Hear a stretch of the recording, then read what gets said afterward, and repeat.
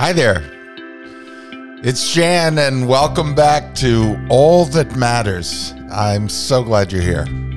Thanks again for giving us a rating on Apple, if you listen to it on Apple, or on Spotify or Podchaser, wherever you're picking up our podcasts.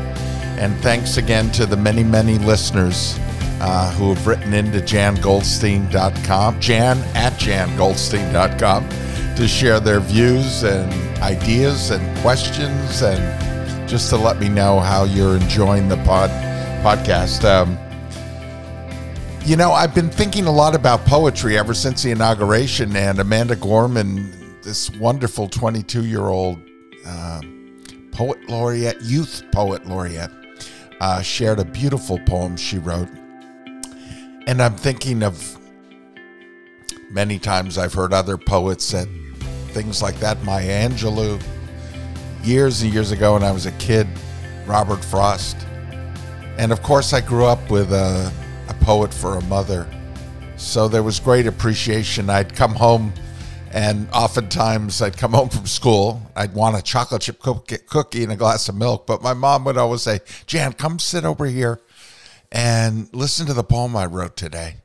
And it was always this incredible creativity in my home. I was very, very fortunate to have a mom who was a writer and who not only read poetry to me, but wrote poetry and then shared it with me and with our family. And that meant growing up on poetry meant seeing the world in a certain way, and seeing words in a certain way, which I guess that's why I love writing so much. And my books, people have mentioned, reflect in some of the language that is used. Poetry, I'm actually working on a new one now called The One, which has a great deal of poetry in it from the past and weaves it into life today, into a love story of reclaiming a love that may have started long ago. And I think that's an approach to life that poetry has, is, in other words, anything that has happened before doesn't mean it's over. Doesn't mean the past does not equal the future, of course, but it doesn't mean that it's wasted or it's gone. We use what we've lived with and what we've experienced, and we use that to create the present and to create the future. But it's the raw material. It's the experiences that have helped shape us and forge us. And it brought my thinking this week to a few poets and some of the quotes that I think are so powerful. And I thought I'd share them with you as a means of reframing how we might be looking at this entire period of time right now, in which many of us are indoors or certainly struggling with the challenges of the pandemic and isolation, and looking to the future and what that's going to look like. Mary Oliver, who's an incredible poet, and if you're not familiar with her work, I hope you will look her up, and some of you may be. Mary Jane Oliver was an American poet. She won the National Book Award and the Pulitzer Prize. And her work is, the hallmark of her work really is her connection to nature rather than the human world. In other words, she had a lifelong passion for solitary walks in the wild, and maybe that's some of you out there have been taking long walks. It's one of the things we can do either in isolation by ourselves or maybe with a partner, a friend, socially distanced, whatever. But we are, able to at least do that. And I know that for me, nature, just getting out in nature, wherever that may be, has been a way of dealing with everything else. I need to kind of fill my soul with trees and water and sky and stone and the beauty that's out there. And we need to feed that. Even when we live in a city, we may be in New York City and get out to the park or wherever we may be, or take a drive up somewhere and get out. but she was influenced by Whitman and she was influenced by Thoreau. Here were her instructions for living a life, very briefly. Pay attention, be astonished, tell about it. Instructions for living a life. Pay attention, be astonished, tell about it. And I think that is something we each need to keep in mind. Even with all that we've been going through, paying attention to some of the wonders around us or some of the ways in which things work. I'm so astonished at the way medicine is working, but also the way human beings are interacting. The way a kid can make a card and go to a neighbor who's been basically shut in, who's elderly, hasn't been able to get out much, and hold that card up to a window saying, I'm thinking about you. Think of the little wonders like that. Pay attention. And to be astonished. The ability to still be moved by something, to be amazed by something. Abraham Joshua Heschel said, what we need to nourish within ourselves is radical amazement. And I think that's such a cool terminology, radical amazement. And the poet Oliver is telling us, be astonished. And once we lose the ability to be astonished, maybe we're just walking through life. We have to hold on to it, and maybe especially now. And tell about it. Share your stories. If this isn't a time for sharing stories, that's one of the reasons I have this podcast, is to talk about it. You know, Mary Oliver, died 2 years ago this month. And she had written ahead of time, when death comes, she wrote, when it's over, I want to say, all my life I was a bride married to amazement. I was the bridegroom taking the world into my arms. Isn't that beautiful? When it's over, I want to say, all my life I was a bride married to amazement. I was the bridegroom taking the world into my arms. She's amazed by the world, and there goes that word amazement again. And I think this week, one thing, two things maybe, that you're amazed at. They might be something another person has done. They might be something inside of you. It might be something you've seen or heard. Words, poetry, art. But whatever it is, take a moment to live in that amazement, to experience it.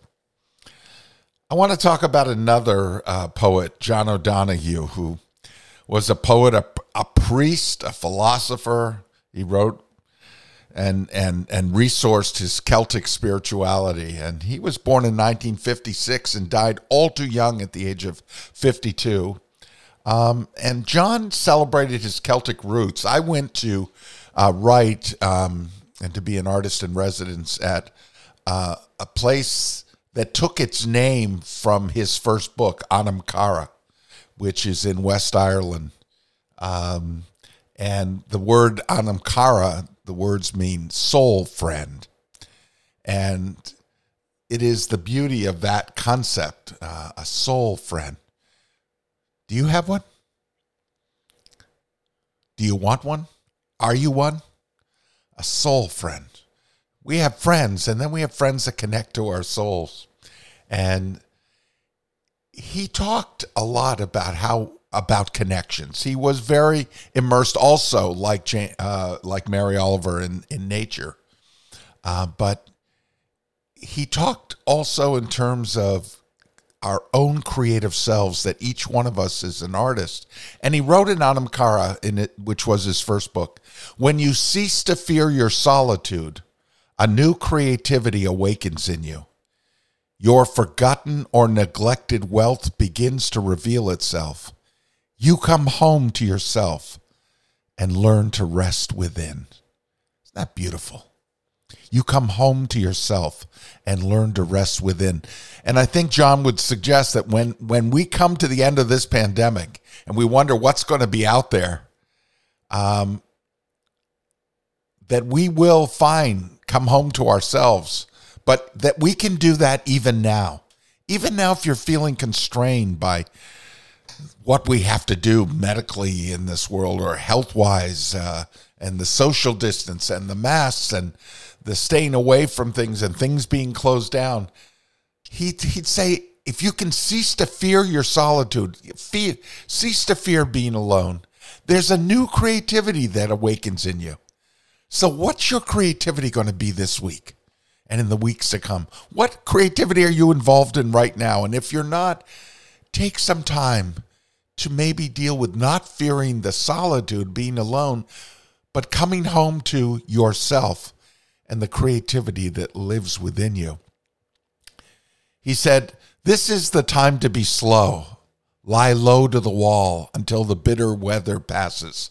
It's almost as if he's writing about this period of time we're going through and the winter some of us are going through. Try as best you can, he wrote, not to let the wire brush of doubt scrape from your heart all sense of yourself and your hesitant light. If you remain generous, time will come good, and you will find your feet again on fresh pastures of promise, where the air will be kind and blushed with beginning. Wow. If you remain generous, time will come good. You will find your feet again on fresh pastures of promise. Don't we want that? Where the air will be kind and blushed with beginning. We have a new beginning coming to us, each of us. And we will experience it. If we remain generous, time will come good, he says. You know, there's another wonderful poet, also from Ireland. His mom was from Ireland, dad from England and West Yorkshire, David Whyte, and perhaps you've heard of him. He writes a most wonderful thing, and I want to share this with you, and I hope it's a quote that it sticks with me ever since I first read it. And I think it's a lesson that we all need to be reminded of, particularly now where we've taken time apart from the world in a way. We reassess what's truly important, and that's the name of this podcast, All That Matters. What truly matters. And he wrote in a poem called Sweet Darkness, anything or anyone that does not bring you alive is too small for you. Think of that. Anyone or anything that does not bring you alive is too small for you.